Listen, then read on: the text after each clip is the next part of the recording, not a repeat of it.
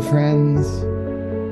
Welcome back. The Franco files are officially back on track.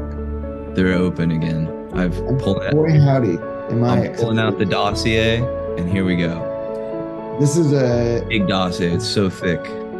heat episode. There's a lot of good shit here, so I'm really excited to talk about a lot of this today. Yeah, we got some fun ones. Some fun ones today. It's nice to be back in the Franco land. I'm glad we took the break because it was nice once I started watching these again, because it felt like the old way. The spell was working again. Yes, let that be a reminder to all our listeners taking us on this journey. Like any pleasurable thing in this world, it's good to take a break sometimes. It's good to separate the time by agreeing to watch The Haunting of Hill House 5 years later with your partner and sit through 10 hours of that and be like, well, I'm ready for some Franco now, that's for sure. Or you can alternately, you can take acid with your partner and watch Toy Story 2, exactly half of Fantasia, stopping exactly where you would expect, and then a Wisconsin travelogue video, and then the remake of The Parent Trap. That actually works great to help reset my brain for Franco. I like It's that. pretty weird. Well, we know all of our listeners would love to hear about our personal experiences with drugs. I know that's what you are dying to hear, but we got business to attend to today. Last time we talked to you, we ended on a movie called Linda. So today we're picking back up with a movie that Jess made with Lutz International Films. It's a very picking back up is right. We're picking up. We're picking these girls up. That's right. So yeah, Lutz International Films made, I think, just this one with Jess. But you want to tell us some alternate titles here? Yes, you're right. This is a Lutz International original. Yes, the film is called Pickup Girls from 1981. Let's get these titles out here. This is why we got the dossier. That's right. All right, here we go. Original theatrical title: The Girl with the See-Through Panties. The ARG theatrical title: Ecstasis. Oh, It's kind of a cool name. that's a cool name. Not for this movie, but that would be a cool name for a movie. For a movie. Yeah. And then The Girls in Transparent Panties. Not not the most creative for this one, but there's a great Spanish tagline that was on the poster that says, "All your senses exploded in an orgy of passion." Yeah, that's it. I would say that your senses explode. I don't know if I get an orgy of passion from this movie, but no, this one's a little more somber than an orgy would be, I would hope. yeah, the UK poster says fast and furious erotic action in the twilight world of vice. These really seem to fit this movie, but that's okay. You gotta get it in the theaters. But we're back in the world that is usually Al Pereira, but we're in the alternate universe with Al Crosby. So we're back in a little bit of a film noir kind of world. And kind of like a little bit Lace Brown Lace, one of our favorites that we talk about a lot. This is in the realm of the sleazy dark version of Al Pereira, Al Crosby, and yeah, it's I think kind of it gets pretty close to being real goddamn good. I think with this one, we don't have to go through all the plot stuff because it's like usual with the Al Pereira, where he's a PI for hire, gets hired by someone, gets in some trouble, has some sex, and yeah, there's similar to a couple we've talked about, like Lace Brown Lace. There is a really interesting use of a popular trope at the time with a shock, surprise, twist ending, but yet again, Franco resists using it in the same way most people did, and it's kind of a somber, thoughtful, lovely use of this twist.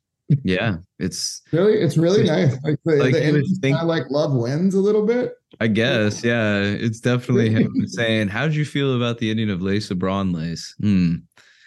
Well, let me see what I can do here. Let me see if I might just go back to that and Yeah. give it a new spin. I And with mean, some great acting. Everyone's be really good. awesome to have that in a glass case too. Like, Oh, I yeah. just love the idea that that's where it's been. It's so good. You know, we won't spoil that stuff because it's truly really fun to watch this one unfold.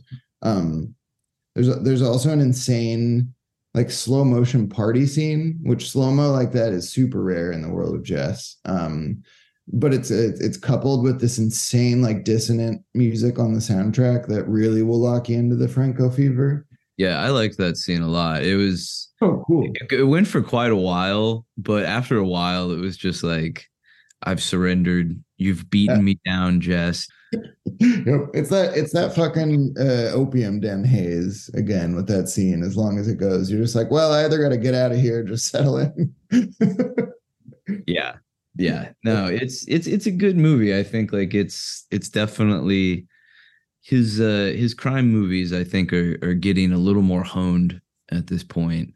And I Yeah. think he's really edging towards some real fireworks. Someone gets fucked to death, which is pretty great.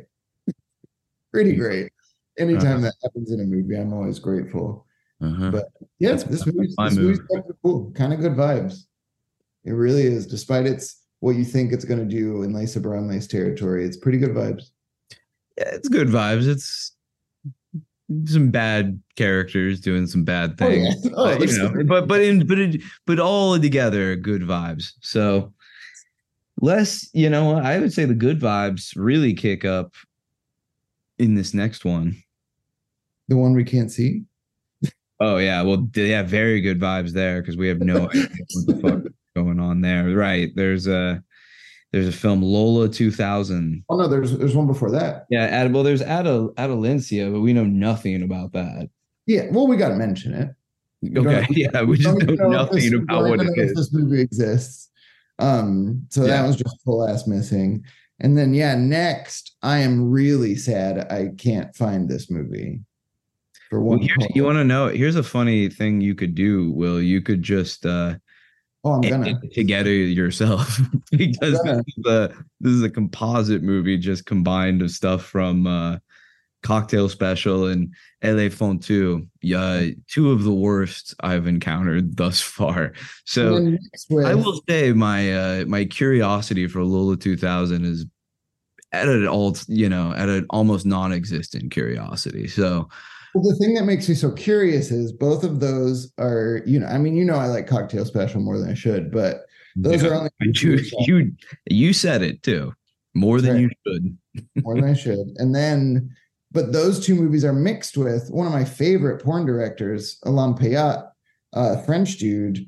One of his movies, Prostitution Clandestine, which is pretty good, cool little movie, but Furies Sexuales is definitely top tier, uh, sad porno films for me. And I am very curious how they mixed all that shit together because that is going to be an incredibly dark time at the movies if you use anything from Furies Sexuales. Well, thankfully, you've seen the entire movie, so you just have to piece it together in your Yeah, mind. I've seen all four of them, but I want to know what someone did just to put these together. All right, moving on. We have another film for 1981. This is going to be a very prolific time for Jess. Yeah, Each out of year, control. yeah, he's really cooking like like an octopus in the kitchen. It really is true. Because yeah, Yeah, by the time we get to what is it? Yeah, 1982, which we'll get to today, he made 12 fucking movies. impressive, quite impressive. So this one's made for a company called, well, it's Triton and CG Films.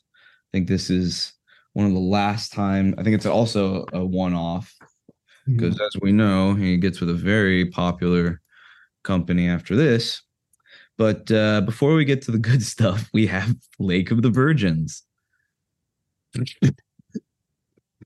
That I didn't get to see with subtitles, so I don't know what was being said, but You'd think it's kind of like a kids movie again. So you think you're in 15-year-old captain territory, which you are on some level, but this one's much closer to a Jess movie in some ways than that one is.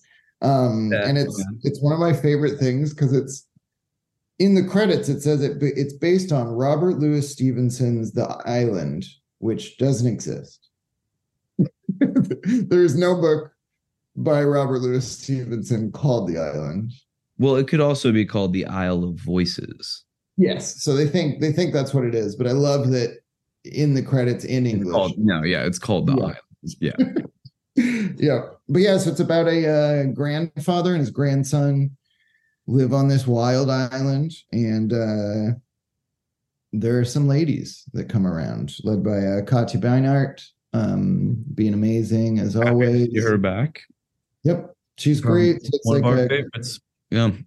oh, she's so good. It's like a group of sirens, sort of, essentially, that are, coming around and seducing this young boy. And they get to a point where they take him one day to a cave where he meets this witch who informs them that these women are all descendants of a woman who was raped by pirates years back. And basically, the witch is like, you now have to have sex with these women to keep the lineage going.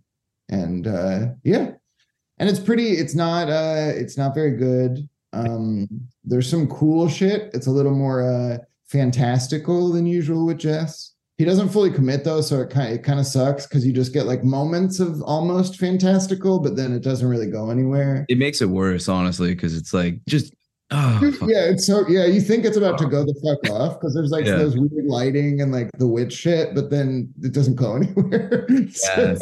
it's kind of frustrating. So yeah, this movie's not great, but I would be curious someday if someone ever released it. I would definitely be interested to give it a proper watch with those subtitles. It's fine. I mean, I will be happy to see this remastered one day just to Yeah, it's not terrible. It's not, but it's certainly not particularly engaging or exciting. You don't get a lot of the dopamine injections going off that you normally get. the only way we could find it was a horribly bad and faded VHS rip that of a Spanish VHS tape that has a great cover, which does not mimic the movie at all, but does look like some sort of like 80s teen sex comedy. Yeah. But this is where since it's been a while, we'd like to remind you that sometimes you hit a couple of skids in the road. What do you expect for making X number of movies a year? Yep. So you just, you never get dissuaded with Franco because you're like, all right, that just means I'm one away from him really making it happen. Such is the case here again in 1981, Macumba Sexual. Yep. Can I do a little Golden Films before we dive into it? Do a little Golden Films. So this is where Jess meets. I forget where they met, but he met this couple who had a film company called Golden Films International. And Luis Berlanga, who's a filmmaker that mentored Jess, that he worked with a lot, he says that basically, or him and Jess both said that basically it was just a husband and wife team. The husband signed the checks, wife did a lot of work and loved Jess's stuff. So it was like, let's give it a shot. Let's make a couple films together. What's real interesting is the Luis Berlanga quote that we read way back at the beginning on one of the Patreon ones about telling Jess all you needed was a good camera and freedom to make your movies. Jess has now finally gotten to meeting the people who would give him exactly that. And according to Jess, before we climb into this, Jess says that in this period, because he made the next couple films we're going to talk about so quickly for them, they were like, wow, this is amazing, make more. And then the tax laws changed in Spain. And so according to Jess, they couldn't put them out as fast and still not have to pay more taxes on things. And so, according to him, there should be 14 films from this quick period, but 9 of them are missing. We'll get into those 9 on the Patreon, but the only one I want to call out, Jess describes as a remake of Shining Sex about the AIDS crisis. God damn, someone find that movie, please. Please. Yeah, I wouldn't mind seeing that one. That's crazy. Yeah, that does sound pretty crazy. That's crazy. But yeah, so let's talk about one of the greatest fucking movies ever made, Macumba Sexual. Well, thankfully we're in the territory of Shining Sex here. We're in that hazy dream world, nightmare world of erotic horror. Yeah, to me, this feels the most like an incomplete extension of Lorna the Exorcist. Like, I think that one, Doriana Gray and Shining Sex, they really all hang out in the same universe. Yeah, I would imagine in the Jess multiverse that, Lorna and the unfortunately named Princess Abongo are, We'll stick to Tara. That's why her name is Princess Tara Bongo. So you can just say Tara instead. We'll just say Tara. This is this may be the only problem this movie has is the princess's name, Abongo. Yeah. But, if we overlook that and realize it's Spain in 1981, I think we can all just take a nice heap of reality and just say, okay, well, I'm not going to let that. If you can't watch this movie and not think about that, I don't know what you're listening to this show for. Yeah, you're definitely not for you. Powerful. Who gives a shit what their names are? Yeah. Just like most Franco movies, the names of the characters do not matter in the least. When you're about to log your thoughts on Letterboxd, just take a beat. Take a beat and strap in from Macumba Sexual, which is a film about a couple, Lena and Robert Forster and Tony Marins again. And they are on a vacation at a suspiciously, entirely, eerily empty resort and town. Yeah, it kind of like feels like how when you're a kid, you used to watch horror movies or like, like when I was a kid, I would watch horror, like something like Psycho. And it would feel like every frame, even before she got to the Bates Motel, was like suffused with an aura of like dread. Like you never know what was going to happen. Same when I watched The Birds. Like those were very early films I saw. And it just felt like danger was constantly there. Like everywhere you went felt haunted and ghostly.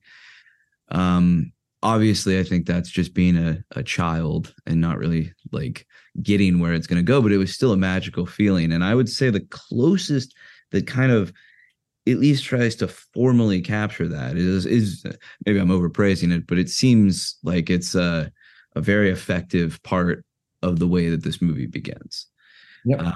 We do not want to beat to death the details of this movie, but since this happens within the first 15 minutes, along with an crazy nightmare scene, like this movie, that's where it begins in that sort of milieu of like, you almost wonder, like, is like almost every area of this movie completely haunted by this spectral demonic presence.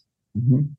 And it's, we'll talk about her a bit more, but everyone in the movie is amazing. But this is the second time Jess and Lena worked with Ajita Wilson, and she plays Princess Tara in this movie, and is truly. It happens a lot with Jess, as we know, but sometimes the most overused terms in talk about movies are correct, and force of nature is truly apt here. Similar to Lorna, like we're talking about, Ajita Wilson demands your attention and her control of you every time you see her on screen. She leads you around like a naked slave dog. Yep. Yes, she does. But part of the magic of this, because yeah, like you said, we don't want to get too far into the details here because if you haven't seen it, this is a really special film to discover. So I guess more kind of want to talk about what it achieves without spoiling the details. But one of the things that's so interesting with this film is Jess masterfully lets you find out at the same times that the characters do that, unlike some of his movies and a lot of horror movies, it's not that there's a reality and a dream world or an alternate universe. It is all happening at the same time, all the time, and can hop back and forth at will with the power of someone like Princess Tara. Because we're in this kind of territory talking about, the dangers of extreme pleasure. But that entire sequence where Lena realizes she cannot separate these two and that she's probably under the control of this woman is really it's really chilly when you realize what's happening, but also because this movie so successfully gets across its sexual heat and the lure of Princess Tara and the lure of this world that she is a part of. It creates that great tension where you feel cold and unsettled, but you are also sweaty and, kind of turned on, even if you don't want to be. Yeah. No, I mean, this is just quite simply put, this is like just messing with the Dracula formula again. If you really want your way into this movie to just kind of get you in without, because I think I really don't want to explain anything else about this movie. This is a movie that exists between dream realms. It's one of those miracles of cinema, in my opinion. Yep. It's powerful. It's hilarious. It's drug induced. It's hallucinatory beyond belief. It's very much, like I said, Lord of the Exorcist. It's a great, even hazier extension of Vampiros Lesbos. Even those nets reappear. Yep. Gotta have the nets. Shooting through the nets, though, it's goddamn. People who understand how effective it can be to just put something in between what you as the audience are meant to be looking at. It's amazing. Oh, yeah. Amazing. Absolutely. Only just a couple more little things to pull people in and a little more Ajita. We get Jess's character returning from Virgin Among the Living Dead with his obsession with taxidermy, but also he's very flamboyantly gay in this role, and it is so much fun. He's having a great time. And then when you watch this film, all of the things that you see were not props that were made. This is stuff they found there. There's a very important thing that will burn itself into your brain that is a real Senegalese figure that they found at a market. And I think just knowing that makes it even hazier in a great way. All of this was things they just found and figured out there. And it's an incredible use of what you are given to work with. But yeah, Ajita, if you don't know Ajita Wilson, because we didn't talk about her too much with. Well, we mentioned a little bit about the infamous trans actress of this movie who delivers one of her greatest performances along her role in Sadomania, and leaves nothing to the imagination of their sexuality and presence, so much so that the greatest line, which is a little maybe overdoing it, but point taken, we get it. She says, "I'm everything that's forbidden, that's shameful, a black woman with an undefined sexuality." It's amazing. Yeah, it's great, but it's like, oh yeah, okay. Yeah, no, they really, it's interesting because, at the time, of course, people didn't talk about it, I guess, but Jess and Lena very much were always maintain that. And Franco even said, he says, quote, "I don't care whether she's," can't use this term anymore, "a transsexual or not. The result is what counts. What I am interested in a film is to see the bodies. Everybody has secrets. That's all very nice, but I don't care. She had a very beautiful body, operated on or not." Yep. That's coming from a genuine place of this this director, this filmmaker, and his screenwriting partner in Muse, who, as we've said, ran with a lot of people. And because bad faith interpretations of the modern era sometimes take hold of their work and things that they've done in the movies, does not mean that what their characters do is how these two feel. So, obviously Jess was not one to want to like virtue signal too much. And just loved like he just did it. He just did it. Simple as that. That's why it's good, because That's it's why more punk shit. Sorry. Yeah. Not like, yeah. Dude, no. This person's dope. Come be in our movie. Exactly. And maybe we'll overstate one line, but then the rest of it is just magnificent. Yeah, then it's shit like the sacred nectar of my sex. Yeah. Yeah. Oh boy. I'd love to be a little sacred bee, just oh my God. Pollinating all day until I'm drunk off pollen. Oh, please. Yeah. Princess Sarah can invade my dreams and reality anytime she wants. Absolutely. I will lose all, ties to the poles of reality. That would be fine. Yep. Oh, and Jess, even though it's not credited to him in the credits, it's good to highlight here because I agree with Thrower on this. I think it's some of his finest, if not his finest work. Jess did the entirety of the music himself. And it's astonishing. The music's really good. His understanding of different genres of music and how to blend them is something that I think is really looked over in a crazy way, because this is incredible composition.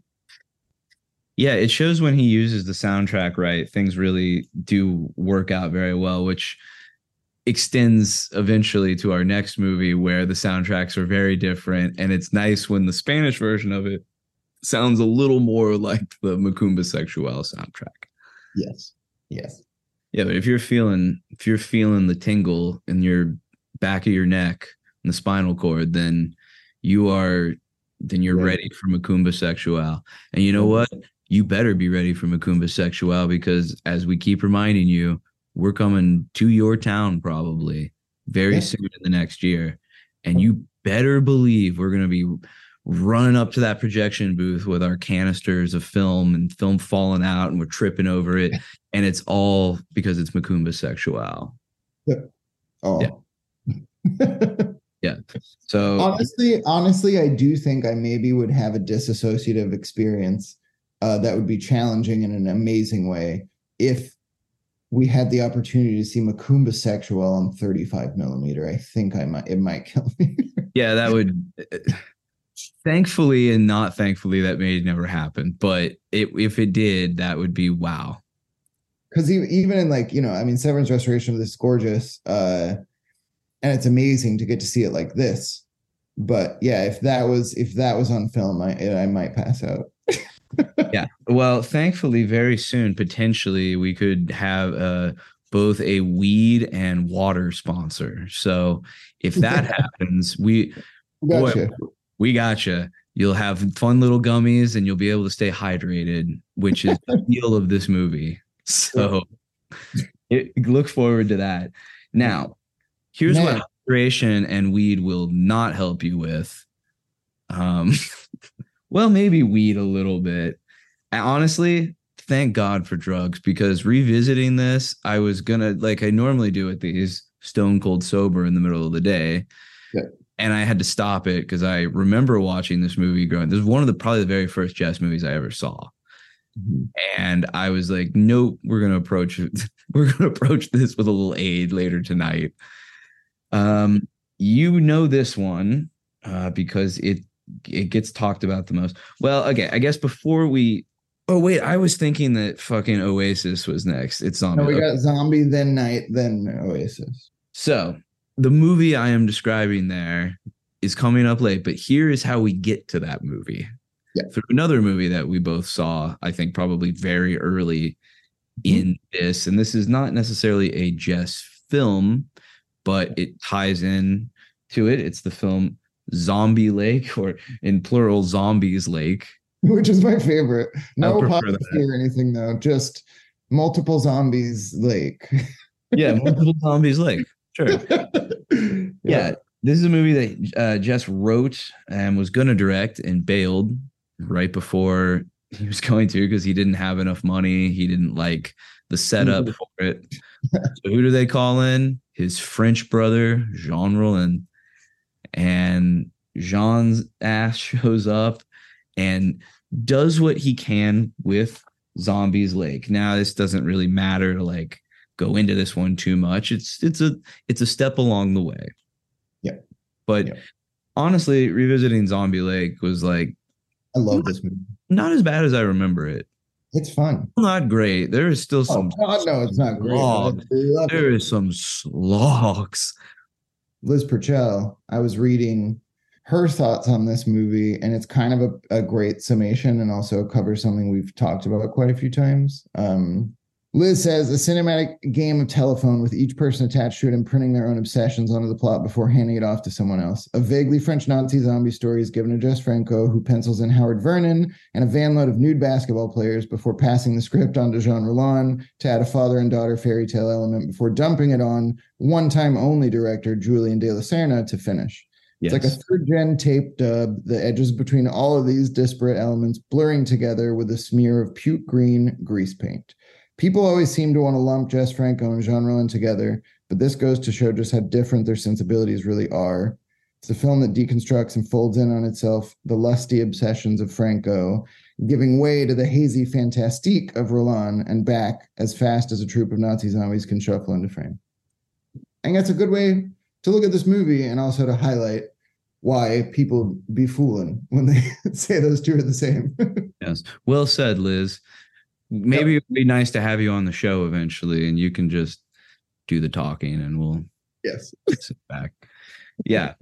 Okay. Well, I'm with that. It's a little bonus along the way if you want to pop in. If you're really feeling like I'm getting this guy, then there's a lot to pick apart there. You'll have more fun with. So let's move on to a Jess movie now. Yes. This one he wrote and directed. This is the cause of why this episode took so long to come out, because we needed to watch it and we needed the best possible copy. So we had to do that. So now that we can actually make this episode.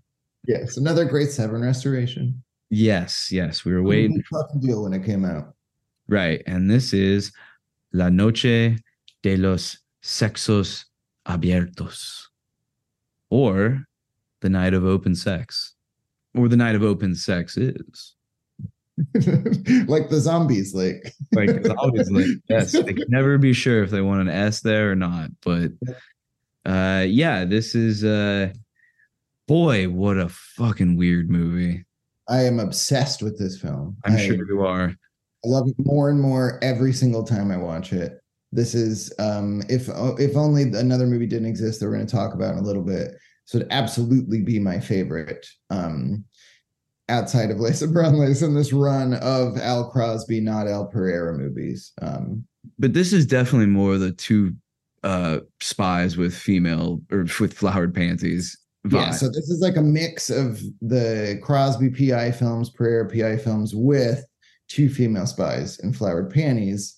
And it feels, I think, I agree with this. I think that this one makes sense that this is one of the ones that Almodovar loves so much, because this feels very much kind of like the lunacy of like a Pepe Lucy Bomb or Dark Habits in those early days of Almodovar. You can tell why he likes this, because it is insane and sexually aberrant, but mixed with silliness. And that's what some of these Spanish fools loved at the time.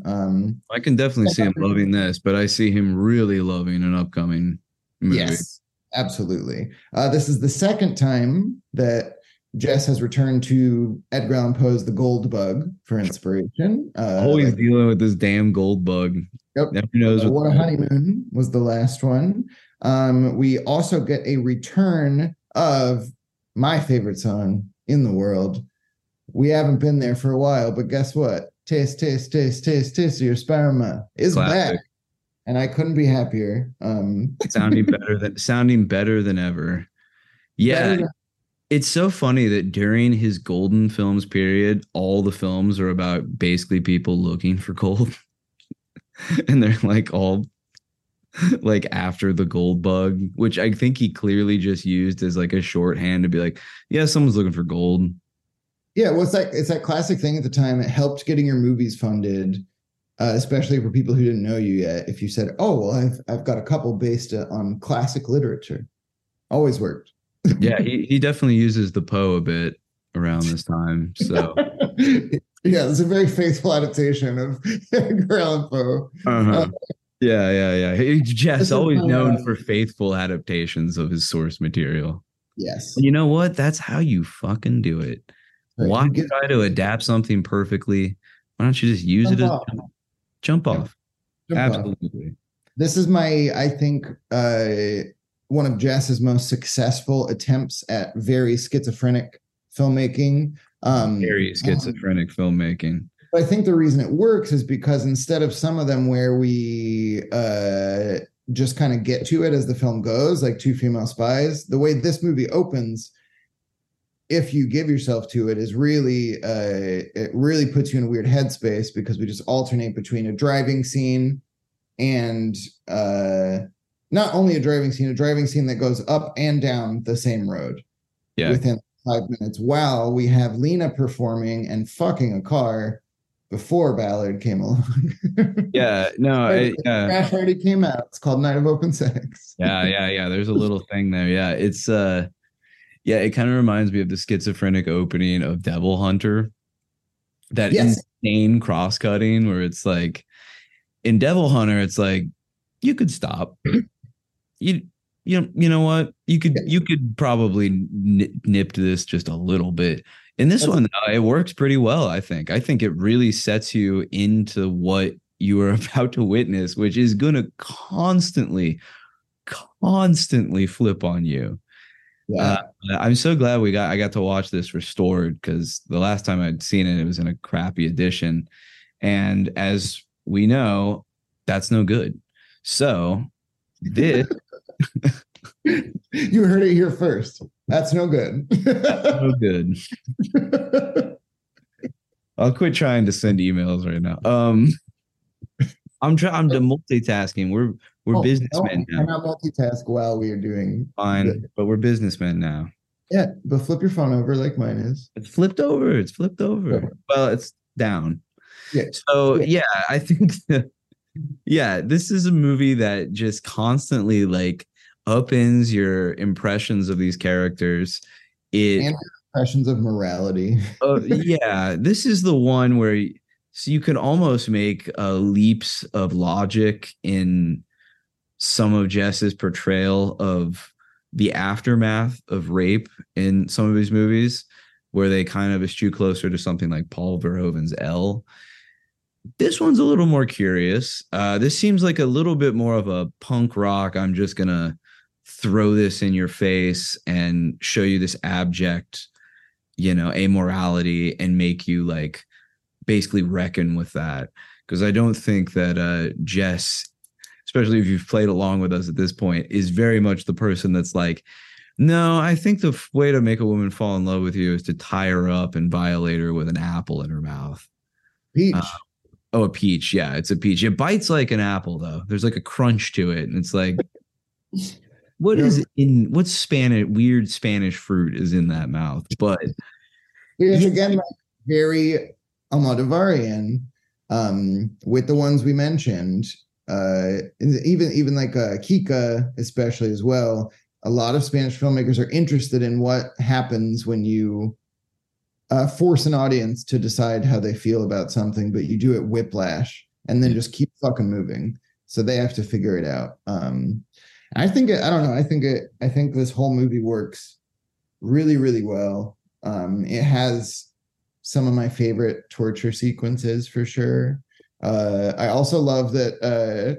If the Barbara broadcast scene, if the infamous Barbara broadcast scene connected, so to speak. Yeah. That's a rough scene. I got to admit, it's not the fake shocks of 99 women. This is someone paid a little extra to get some whiffs of smoke Fair. That's yeah. Yeah. Someone shelled out on the Golden Films production. Yeah, it's really quite unsettling. Like to hang with shit like that, you'll be deeply disturbed and laughing second to second, which I Oh, love. it's delirious comedy. I mean, it's not even so much that dumb goofiness that I hate so much. There's just a deliriously like strange. I mean, the Indian is one of the Incredible. funniest things I've ever seen in a And Jess movie. it's one of Jess's Real most comedy coming up. I mean, I consider Jess's greatest comedy. I think will show up in our next episode. But like yeah, it's pretty good. Like yeah, as they rush to find this Nazi gold, which you know drink every time in these movies they mention Nazi gold. But yeah, it's pretty funny. You see the house from Perverse Countess again, which we love seeing that strange oh, space always displayed. Yeah, no, I mean Al Crosby's sleazing it up even more. You thought he was bad in Pickup Girls. I think one thing he does stretch in this is that nightclub footage. Oh boy, is he going to stretch the every ounce of worth out of this nightclub footage over the next several I months. want it more. I love it every time. Yeah, these people clapping to the taste of your sperm is Yeah, just, while Lena fucks the car, it's just and they're just like bespeckled college kids, like yeah, probably the audience that would like probably populate these. But it's funny because like clearly that's like who Jess could rally to like, come populate. So they just find a bunch of kids in the club. And it's like just, I bet they had no idea what they were watching because they're all sitting there like someone directed them to start clapping and like smile. and to periodically yell, like when there's the shitty Yeah. dudes who are like, when Lena's really going to town later Uh-huh. in the room, she's just masturbating in front of them very, very directly. When one of them is just like, "Come on, slut," you're like, "What?" Yeah. Okay. Yeah, if you really love watching Lena writhe around naked, this movie is for you. This might be some of her most writhing. Just love this movie so much. Also an amazing simulated blowjob scene that The she loudest slurp overdub I've ever heard. the most slurping and sucking ever, but so clearly is just hovering above his pubic line, mimicking. Yeah, it's just like I love that. I love Jess. I love that he was like, it's fine. I Whatever. just love that we're in a world with this crew where they have literally made pornography together. Yeah. They have literally made sex films, and they have also made films that count as softcore, but have very clearly real or at least close to real blowjobs or cunnilingus in them. And then every once in a while, they're like, just shake your head on their pubic hair, and we'll call it a blowjob. Yeah, definitely. Yeah, right. It's I mean, awesome. there's definitely or nibble the soft flaccid penis. Oh yeah, yeah. I love sometimes when it's because it's not even a kiss; it's just like touch mouth too. Yeah, it's like how like a dog playfully gnaws on your arm. Yeah, yeah. No, I mean maybe Antonio just couldn't get it up that day. Maybe he could have used a little blue chew to get him standing tall. But Well, he gets it up in a movie coming up soon, just fine. yeah, yeah. Well, when you're shooting that much, it's hard, or it's not hard, I guess I No, should say. it's not hard. All right, moving on. Let's go. Back to more Nazi gold, please. I didn't get enough in Night of Open Sex. Could you give me some more Nazi gold, please, John? Well, now we have the last two movies we talked about coming together. You have the zombies, the cheap, worst looking zombies of your life combined with the search for Nazi gold. And here we are, the most infamous, the first, this could be the first Jess film, if I'm thinking about it, that I ever saw. Oh yeah, most Without, people. And that's part of the problem. This movie actually, even though we're going to talk about it, I'm sure we'll feel a little different, but this movie's wide availability really set the stage for why people say Jess is a hack and sucks. Because it was one of the only movies of his you could see for so long. But yeah, our boy's back in bed with Eurocine. yeah, Eurocine came calling again. And Because they made so much money on Zombies Lake. They were like, dude, we're gonna do it. Come make one. Yeah, I like how he was like, I don't like the lack of freedom I have on Zombies Lake. Fuck you all. And they're like, okay, well, do you want another project that has also the same amount of free? Okay, sure, I'll do that one then. Yeah, so this is Oasis of the Zombies, aka Tomb Abyss of the Living Dead, Tomb of the Living Dead. Those are the two different versions. There's a French and a Spanish version, which we'll talk about. Which we'll get to the Spanish one on the Patreon. Because if you watch this like at home, if you have the Blu-ray, all you can watch is the French one. So we'll talk about the Oasis of the Zombies cut.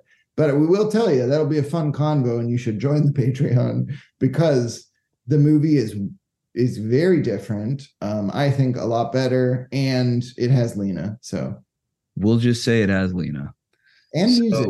Not Lena, and the music. Yes, as I mentioned earlier, the music is much better. Yes. Okay, so this movie is also known as Blood-Sucking Nazi Zombies, Grave of the Living Deads. It's the days of plurals. Which is weirdly the title they have in the Library of Congress. Hilarious that this movie is in the Library of Congress also. What? Yeah. It was probably because it was the only Jess film that was available. And they're like, well, I guess we got to put this Spanish pervert in there. So yeah, Pedro probably put it in there. He was like, guys, yes, you can have Tie Me Up, Tie Me Down, but only if you take my boy Jess's Oasis of the Zombies. Or sorry, what was the title in the library? Grave of the Living Deads. Yeah, so this is a movie that we're back with old Marius Lasser, and this is about people that go looking for Nazi gold in an oasis filled with zombies. Yep, and you get flashback footage to the war from other movies that are also not very good. Oh, it's so funny how much that footage sticks out like a sore thumb in the middle of this movie. I will say this movie starts off better than I remembered it. Oh, the opening scene is fucking awesome. The opening is really great. Actually. It really only like halts hard when the college kids get involved. Oh my God, when this fucking Timothy Chalamet looking ass motherfucker comes in, oh my Lord, does this movie just become something else entirely and not for the better.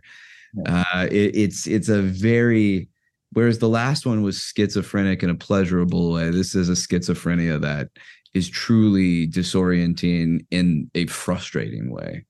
Yeah, because it doesn't move at all. The biggest problem is the pacing, because I really like a lot of this movie. I like a lot of moments, but it is really lost in its own sauce as far as how it's put together in a way that does not beg you to give it a chance. Yeah, no, not at all. I mean, that slowness really could have worked for this movie. There's moments where zombies are cool. You take away that fucking kids who go traveling to find their dead father. That whole thing, this would be a pretty good time. I think you could have found more to appreciate with it, because that slowness, this was what I found so frustrating this time, is it was just like, if Jess just sometimes just focused on certain projects without thinking about the next one, like if he would have really focused on this one, I think we would have had a really shocking entry into the early 80s zombie madness. Like This would be a contender, I think, with some of the better films. I don't mind the zombie makeup in this one. The funniest, I love it. The funniest is, of course, the zombie they put on a stick. Yeah, the zombie head that's not a person, and you can see the stick.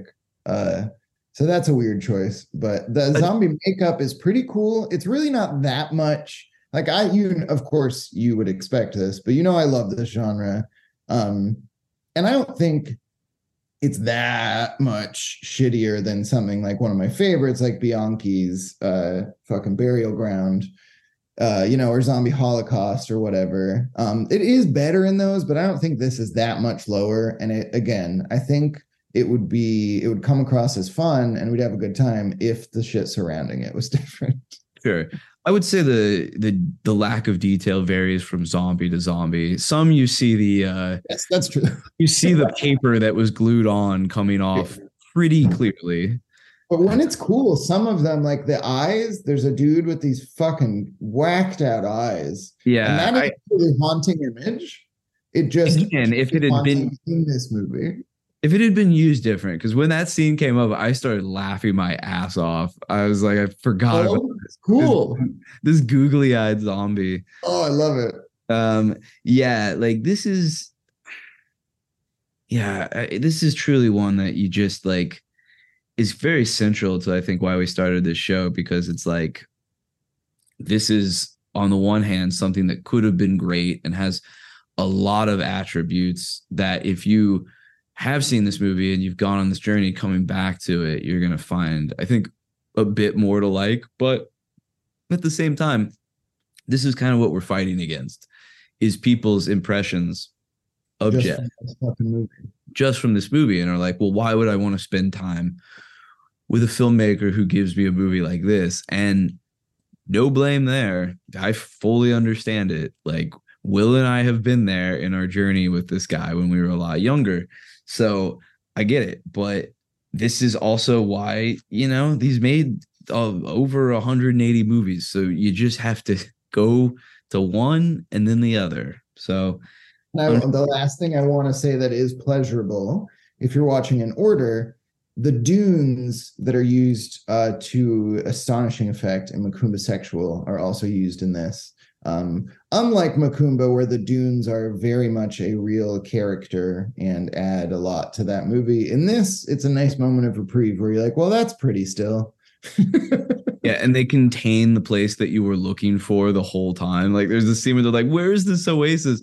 All they had to do is climb the nearest sand dune right next to them. Yeah, it was like go next door, essentially. Yeah, just right there. You could probably see the trees if you look, but there it is.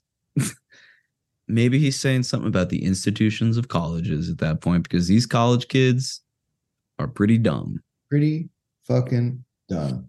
They're pretty dumb. The movie does come together a little bit, I guess. At the end, it becomes a zombie movie. The other thing is, there's not a lot of zombiness in this movie. Yeah, not for a while. But yeah, like the last 15 or so, if you really dig this genre, you'll really dig the last 15. Yeah. It just becomes fun, and you kind of think like, a little more of that would have at least helped this vlog go down a little smoother. But again, that's why it's frustrating because you're like, Jess, we know you do have this in you. You just didn't want to. And I guess one thing worth saying that we should mention, Jess hated this genre deeply and said really mean things about the people who made them.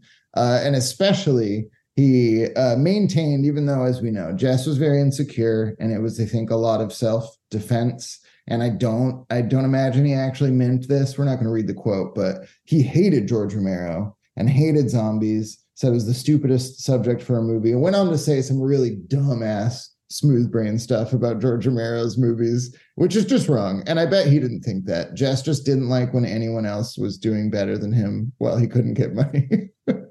Considering Romero's movies, Hollow is so funny. It's like, buddy. Oh. Yeah, sorry, Jess, my dude. We are on your side, man, but we all know, including you, you're full of shit on that one. Yeah, I mean, it is weird and puzzling why he felt the zombie genre was completely like out of his ability, or like he couldn't do anything with it with his own certain like predilections and themes. It's like, buddy, like if you honestly, this is a time where he could have shut down some other productions and said, let me think for a little bit. Hell no. Oh yeah, actually I could take my ideas of like sexual desire and probably very well attribute this to zombies, but I'm not going to, and instead I'm going to bag on George Romero.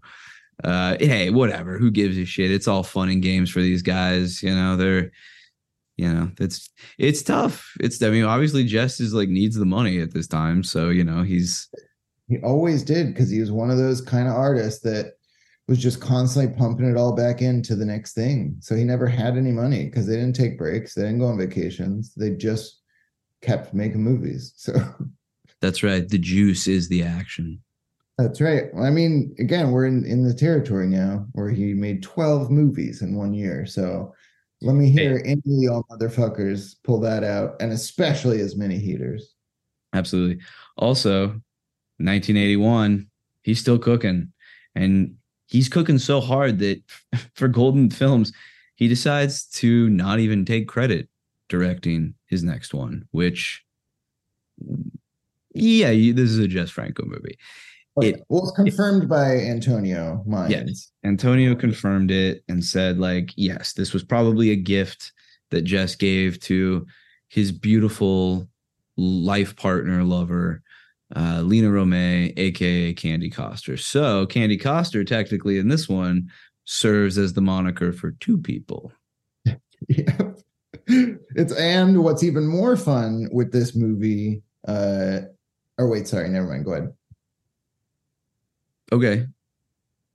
No, I'm trying to get better. I'm condensing. Oh, okay. I was like, go ahead. But oh no. Okay, all right. Yeah. Yes. I'm trying to get better. Okay, all right. Good. All right. So this one is called Confessions or Intimate Confessions of an Exhibitionist. And couldn't feel more like it is truly a fantasy directly from Lena's brain, executed by Jess. And that really gives this one quite an air that I think is cool as shit. Yeah, I was really glad to revisit this one because I feel like I had kind of underestimated it. This is not major Jess, but there's a lot of charms to be had. Quite coalesce fully, but it really does. It really does do something special with the world of melancholy mixed with these really long, drawn out, I think in a good way, but sex scenes. Yeah, it's definitely is very special. It's definitely hitting on Diary of a Nymphomaniac sort of vibes here. Again, I think this one would really connect if it was restored. But absolutely, beautiful in this, some really amazing stuff. And we're still with Juan Soler, by the way, the only cinematographer that Jess himself would take the time out of his day to say he loved working with him. He loved his lighting. They understood each other. So Juan Soler is one of the few that more often than others, Jess would let him run the camera because he was like, you're going to do exactly what I would do because you get it. Yeah. So, they truly worked together. And this one would be very gorgeous if it were restored. Yeah, this is a movie about Lena starting the film kind of how she did her Ellis Fontu, kind of like describing to the camera with her pussy, hello, I'm rubbing my pussy and I love sex, shit like that, whatever. And it's over the course of this movie, though, it reveals itself to be less of those softcore sex romps, like Will was saying, and kind of a downbeat thing. Because without spoiling it, boy, certain scene really reminded me of the strongest scene in She Killed in Ecstasy. Yep, absolutely. Again, that nightclub shows up. Oh boy, does that nightclub show up this time? It's half the movie. This one's so great too, because as you're watching, like John said, the way it starts, you think you know what we're doing, and you might be like, all right, I'm gonna do it. I'm gonna get through it watching this. And then all of a sudden you realize it is a movie about the crippling loneliness of people who cannot find companionship solely through pleasure and through sex. And that's the only way they know how to do it. And so it sounds, like I'm putting too much on it, but I really feel that that's what this movie's about.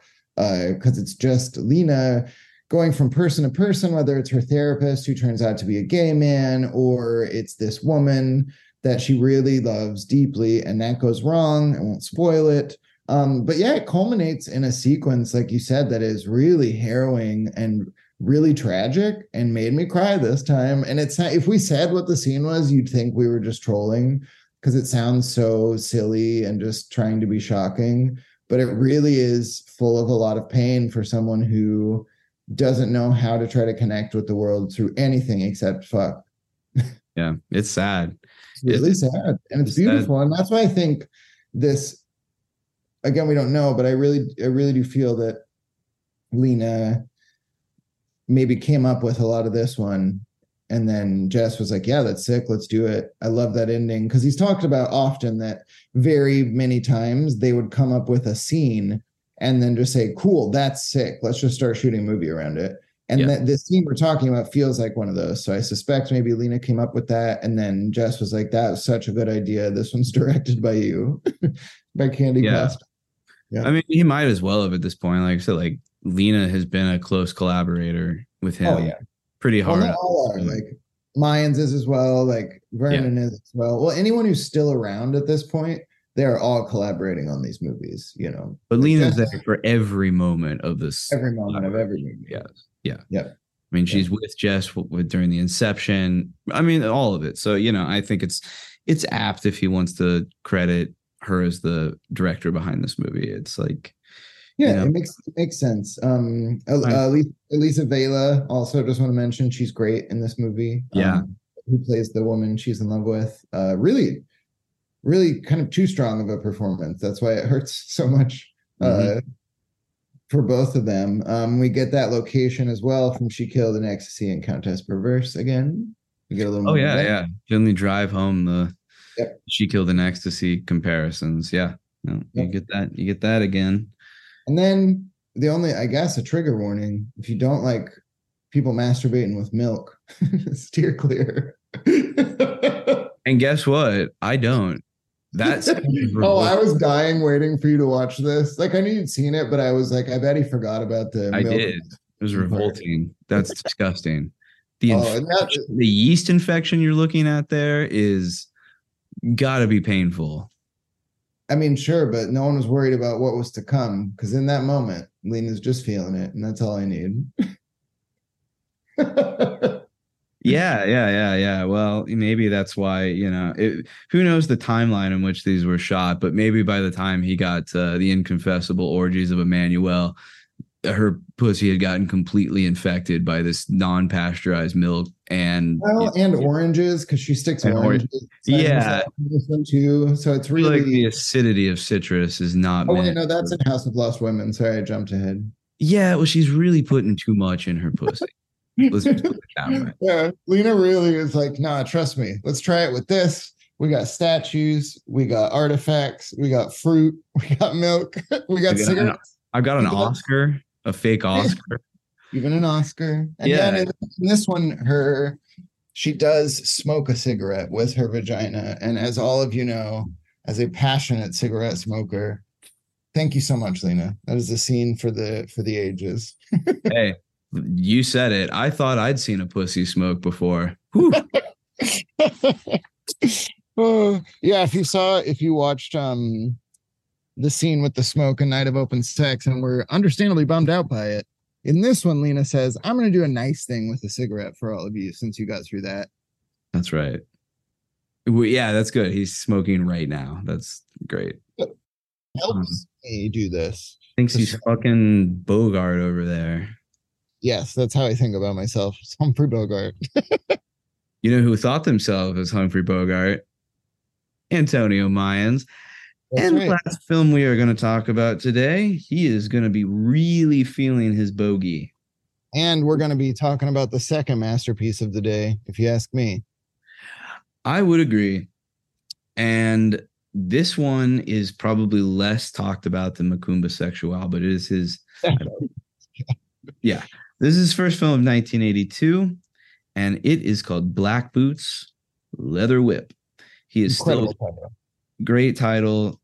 He's still with Golden Films, and Antonio Mayans, aka Robert Foster, Jesus Christ, is back, and he's got two names almost like he was credited. Yes, he's Antonio Mayans and Robert Foster at the same time, but he's also Al Pereira and Al Crosby at the same time. There's even a fun little joke in the movie. There's a fun little joke where it's like, who are you? He's like, I guess I'm Al Crosby. Or he's like, I think I'm Al Pereira. I can't really keep up anymore, but I guess that's me. Because she asked him, are you Al Pereira? I guess so. Can't really keep up anymore. Yeah. And I think that's a great way to look at this movie, because I do think this is, in my opinion, Jess's strongest crime film. Absolutely. Next to Lace of Braun Lace. Yeah. He really put some care into the composition of this film. And the action. The action is good. The action is good. Forward. I'm going to be honest. I'm kind of surprised that Thrower finds that there's no action or suspense here. Yeah, I disagree. I think it moves really well. It does too. It's different than you're accustomed to with action and suspense. It's a very different way of doing it, but the central scene where that whip is being used, I'm gonna have to say there's tension there. There is, and it is without a doubt my favorite torture sequence in his entire filmography. It is just I won't spoil it, I promise. Well, but before we get to that scene, yeah, where are we here with Al? Al's, he's driving around drinking. He's in he's in a very depressive state. So much he's quit calling himself Al Crosby, and now he's Al Pereira. Al Pereira. He's mistreating his like living girlfriend to like fast-bendery extremes. That's a perfect and apt comparison here. Yeah, this feels like the way Fassbender treats people in like fucking Fox and his friends. Yeah. Call me crazy, but you could almost see like Fassbender at this point in his life making a crime film very similar. Absolutely. To this movie. And I don't think we're putting too much smoke up that pussy there. I think what we're doing is we're highlighting that this is a film that I think it's probably because of its title, maybe looked at as like, oh, this is some kitschy whipping stuff. And yeah, there's that. There's still the Jess, the hazy, funny Jess. But this is he's really like in many ways trying to like pull apart his conception of the film noir crime film. There's almost a meta quality to the film about crime films in general. Lena's character is named Lena in the movie. She plays a sex worker who works at a bar called the Whip of Leather, which sign my ass up for that bar anytime. And the last piece of confusion, in the credits for this movie, it says it's co-written by Jess Franco and Clifford Brown. Clifford Brown is one of Jess Franco's pseudonyms for himself. So Jess and Jess wrote this movie. Which only adds to this like idea of a mirror reflecting into each other. And I think that's all very much on purpose. Like you said, I think him and Lena and Antonio were sitting down talking about their crime films and shit and came up with an idea to hold up that mirror. Yeah. Al's helping Lena figure out something. That's really all you need to know for this movie. Lena sends Al on a mission, and Al's not very smart. He's not very smart. Al is stupid and just horrible and gross. He's not attractive in this one, which is fun as well. But he's clever when he needs to be. He is an abject human. He's completely not the way he was portrayed by Franco in Downtown. No. Guy is sleazy, amoral. He's just a shitty dude who is put into the position of, I'm your protagonist, essentially. And now you have to solve this crime alongside me being a piece of shit. Don't worry, though. Well, I won't say anything, but I won't spoil the ending because it's so good. And Indian is amazing. Let's just say in the realm of film noir, or I guess you'd have to say neo-noir at this point, whatever. In the realm of this film they're making, this is one of the more clever and fun uses of a femme fatale jumping off point for Lena as well. There are scenes in this movie that are just so fucking striking to look at. Obviously, I'll highlight the one scene that is probably the most striking shot of Jess's, especially this period, is the scene that takes place in the hallway with the light coming through the blinds. That really reminded me of the excellent camera work in a movie like The Fifth Chord. Yes, absolutely. It's that Juan Soler lighting again. Him and Jess just work so well together. Yeah. You can tell like Jess is like, all right, let's shoot it. And Juan's like, give me 3 minutes, my dude. Watch this. Yeah, absolutely. Yep. Antonio shaves his face, so you get to see clean cut Antonio, and you'll be seeing clean cut Antonio. Yes. And this shaving scene is really funny. It's really good. And a thing also that Jess does not do often, and again, why this one's so interesting and how well thought out it clearly was. There's foreshadowing in this movie, and that is not a Jess common thing at all. And the way he does the foreshadowing is with some incredible filmmaking, because with nature interstitials. Yeah. We have beautiful shots of water and trees and birds throughout this film, but they are foreshadowing where we're headed, and it's pretty amazing. Like it's pretty, like masterclass stuff, the way they use those interstitials to again keep this movie moving. And again, why we disagree with Thrower on this. This movie has action and it has pacing, and it keeps going. There's a propulsion to this that you might be tricked at this point into thinking this film won't have. Yeah.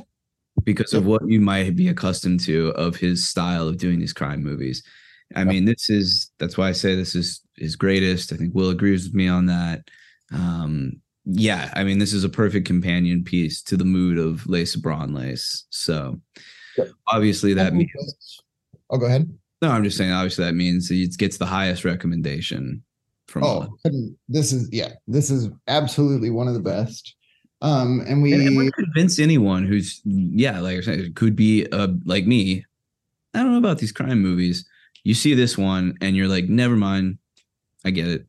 And I'm honestly wanting to rewatch some of the other crime ones now that I've watched this one, just to kind of see how they could talk to each other and see that development of Jess getting to this point, because like what he got to with Macumba and this, he's reaching heights that at this point in his career, he'd been really climbing towards with certain movies. Obviously, he wasn't misstepping on his way to Macumba Sexual. All the movies that tie into that are all masterpieces. But with the crime film, yeah, I know you kind of look at it as like he's just been experimenting with the genre, where he knew what in his bones to do with the erotic horror movies. I felt like he never knew exactly what he wanted out of these crime films. And I think he achieves what he's always wanted to do with this movie. Yeah, completely agree. And we get, I won't spoil the scene, of course, but we also get one of my favorite Lena performances as far as tenderness and sadness in this. And it makes sense that Confessions came right before it. But there's a sequence with her and a woman that she's seeing in this film who's named Bruda, which is just the sickest name. But they have a scene together. Their final scene together is very touching and very heavy. And it really adds a weight to, again, what you think might be a silly crime movie that really isn't at all. It's really lovely. And one more Rare Jess thing, we are finally gifted with a really hot dude named Paquito in this movie. We rarely get like really hot men in Jess movies, and that boy is gorgeous in this film. So you also, outside of all the incredible filmmaking we're talking about, this movie's just fun to look at if you like gorgeous people. Yeah, there's some good looking people in this one. Good looking people. Well, I think that's a good way to end this episode. Great way. This film really highlights, you touched on it, one of the things so magic about Jess is that not only is he constantly revisiting things, but it is with a purpose, because he is continually trying to one-up himself in all the different genres that he plays within. Yep. And when he nails it, the shit is on fire. Yeah, I mean, his time with Golden Films is going to produce a lot of magic, because they kind of cleared out of his way, and Jess was able to be Jess. And he's not working with the biggest budgets like always, but the fact that he didn't have Marius the Sir or any of these fuckers like constantly leering over his shoulder, you can feel it. I mean, Macumba is the perfect way to show that off. That's a man. I mean, when you think of Franco, you think of freedom. You think of a filmmaker who said, fuck it, I'm going to do exactly what I want. Not like some of these people that say that, and it's just an incoherent mess, which is most of you all. This is a guy who has done, you can't break rules until you learn. That's the often said thing. And you look at everything he did, 20 years before this, that's a man clearly learning the rules of cinema. Over time, throughout the 70s, he starts to break them, and he gets better and better at it. And then it's what you want this whole time, is to watch this guy just completely let go of what you think a movie should and can do. All right. To just highlight where we're going. One scene in Macumba Sexual that we didn't talk about is how Lena travels to this mystical world that may exist in reality. It may exist between space and time. And that is done through the most simple means possible, which is if you don't have any money and you have creativity and an inherent understanding in your bones of the dream world of movies, then you can pull this off. And I guess we won't spoil it, but how Lena goes from there, what she sees and the cut that gets her there, you know, it reminds me of the Countess Perverse stuff, the Shining Sex journey. It's somehow even more magical than those. So because what he did, because it literally, they went outside and saw something happening in this town they were in, and Jess was like, quick, give me the camera, and just shot a thing that people who actually lived there were doing, and then used it as an editing technique to transport Lena to this world. And it is fucking incredible. Yeah. I mean, it's, you know, you blink and miss it sort of thing. And I think that's to the point of the movie. Yeah. Yeah. You know, it's like a dream. If you're watching like a normal, like a normal movie, you would think, oh yeah, cool, they set all this shit up. Great. Awesome. That is not the case. They took advantage of where they were and just kept their fucking eyes open. And we're like, cool, we're going to pull off something that would have cost like $200,000 at the very least at that point to set up and do. But instead it was free because they just had their eyes open. And it's better because all these fuckers spend all this money to create dream worlds and all this shit. Just no one dreams like that. This is it's getting so far from what the idea of when we enter this state. And Jess knows that, and someone like Lynch, they know you don't need to do much as long as you have the will to commit to it. And you understand the minutia that makes the dream world so fascinating and confusing and discombobulating. Is all it takes is one tiny thing that is different from what you expect the world to be, and your brain starts going there. You know, the guy's probably not sleeping either. I feel like this guy, he's constantly hallucinating. That's why he didn't need drugs. He's just like, I'm always in a state of mind. So he's like, I haven't been on Earth since 1968, man. I don't know what y'all are doing. So next time on the show, and we may have a special guest if things line up, but we're just a couple of the ones we're going to be running through because, again, we are in fucking heat territory here. We're going to be hitting shit like just give them two. Let's see. I'll just say House of Lost Women and Mansion of the Living Dead. We're going to be hitting next week amongst some other friends as well. Yeah. And this will be, in my opinion, this is going to be one of the most fun and strongest episodes with this next round of stuff. Oh, a lot to say about some of these. So yeah, I hope you all enjoy the shorter amount of Franco. If you don't, well, sorry, but this is the model for us because we enjoy it again now. It's great. It's good to be back to this enthusiasm. Just care about us. I know you want more, but just care about your friends here who are, you know, we're trying to make a lot of stuff happen, and we can't. We just cannot watch, 15 Jess movies in a week. Yeah, we just can't do it anymore. So, and hopefully this for your benefit too. And like you said, we got a lot coming. So since we didn't at the top, on November 17th, we'll be doing Mansion of the Living Dead at Dante's Pizzeria here in Chicago. And then on November 28th, Tuesday, November 28th, we will be partnering up with our friend Ramona Slick for an incredible show where we'll be showing practical magic. Then there will be a world-ending performance from Ramona and friends ahead of friends. And maybe some friends you know from the show, and maybe some friends you know from the 20 tabs open on your on your browser. What could that mean? Ooh, I guess you perverts better show up and find out. And of course, our bud Matt Harding will be there repping 7 Films. Lots of Franco shit for sale. There may be a really special treat. We'll see if it comes in time. but let's say there may be a photo opportunity that all of you are going to want to take advantage of. And then on December 12th, is that it? 10th. Wait, 10th? 12th.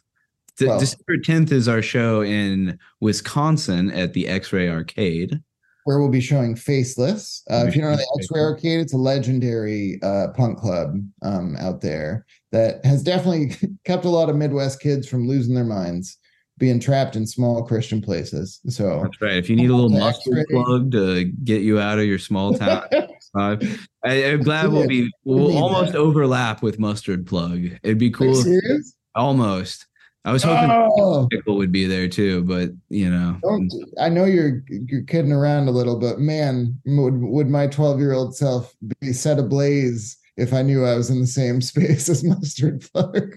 Oh wait, real quick, the 10th, just so people know, that is also acting as a fundraiser for the quickly ramping up Franco tour. So it's going to be a $5 suggested donation to come watch Faceless with us. There'll also be a great pre-show with some amazing Jess shit in there, and we're going to talk. We're going to get into it. We're going to talk about Franco proper ahead of that show. Talk about Faceless, and then if you want to throw some money in the pot, help us keep going on tour. And then on the 12th. And then on the 12th, we have a show not involving Jess. Sorry, but we are closing out. Hopefully not forever, but maybe for a little while, our long-running series, Highs and Lows, with a double feature that it couldn't be more apt for possibly going away forever. And it's not going away forever. We've Doomcasted before. We'll be back. Getting our bags secured, and it'll come back, and then we can choose literally whatever we want to do doubles. So that's why we decided to do just that with this next one. And that is going to be Tom Green's Freddie Got Fingered alongside Lars von Trier's Dogma 2, The Idiots. Yep. We're very excited for that one. Trailer's coming soon. But before that, all we want to say really is we got it wrong on stage twice yesterday with Ramona. But November 28th, just keep in mind, Vampiros Lesbos, Tuesday, November 28th.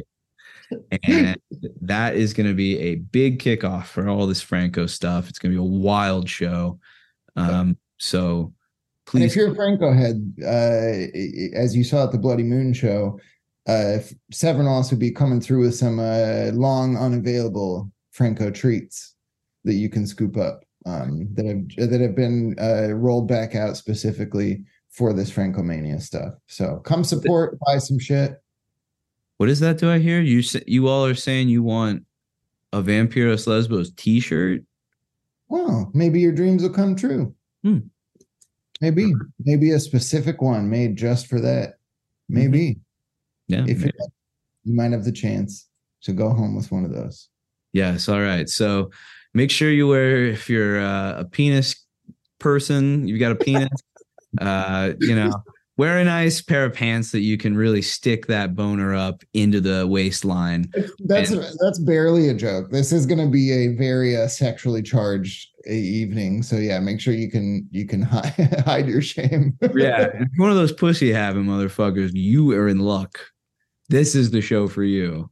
Well, but you don't want to be slipping out of those seats either. So that's true. maybe two pairs of undies. This is we're hitting links of perverse depravity on stage that are going to be. Well, let's just say we will be doing the waist trick because we will be on stage. Yeah, and just look, if you thought Ramona's performance at Bride of Chucky was charged and maybe one of the craziest things you've ever seen on the Music Box stage, Ramona says, "You'll see." Yeah, this is it's going to be sweaty in there, and we'll get you very much in the zone for Vampiros Lesbos. All right, I think we should go. We got a bunch more shows to announce soon. Yeah. Hit us up if you want to show Franco with us.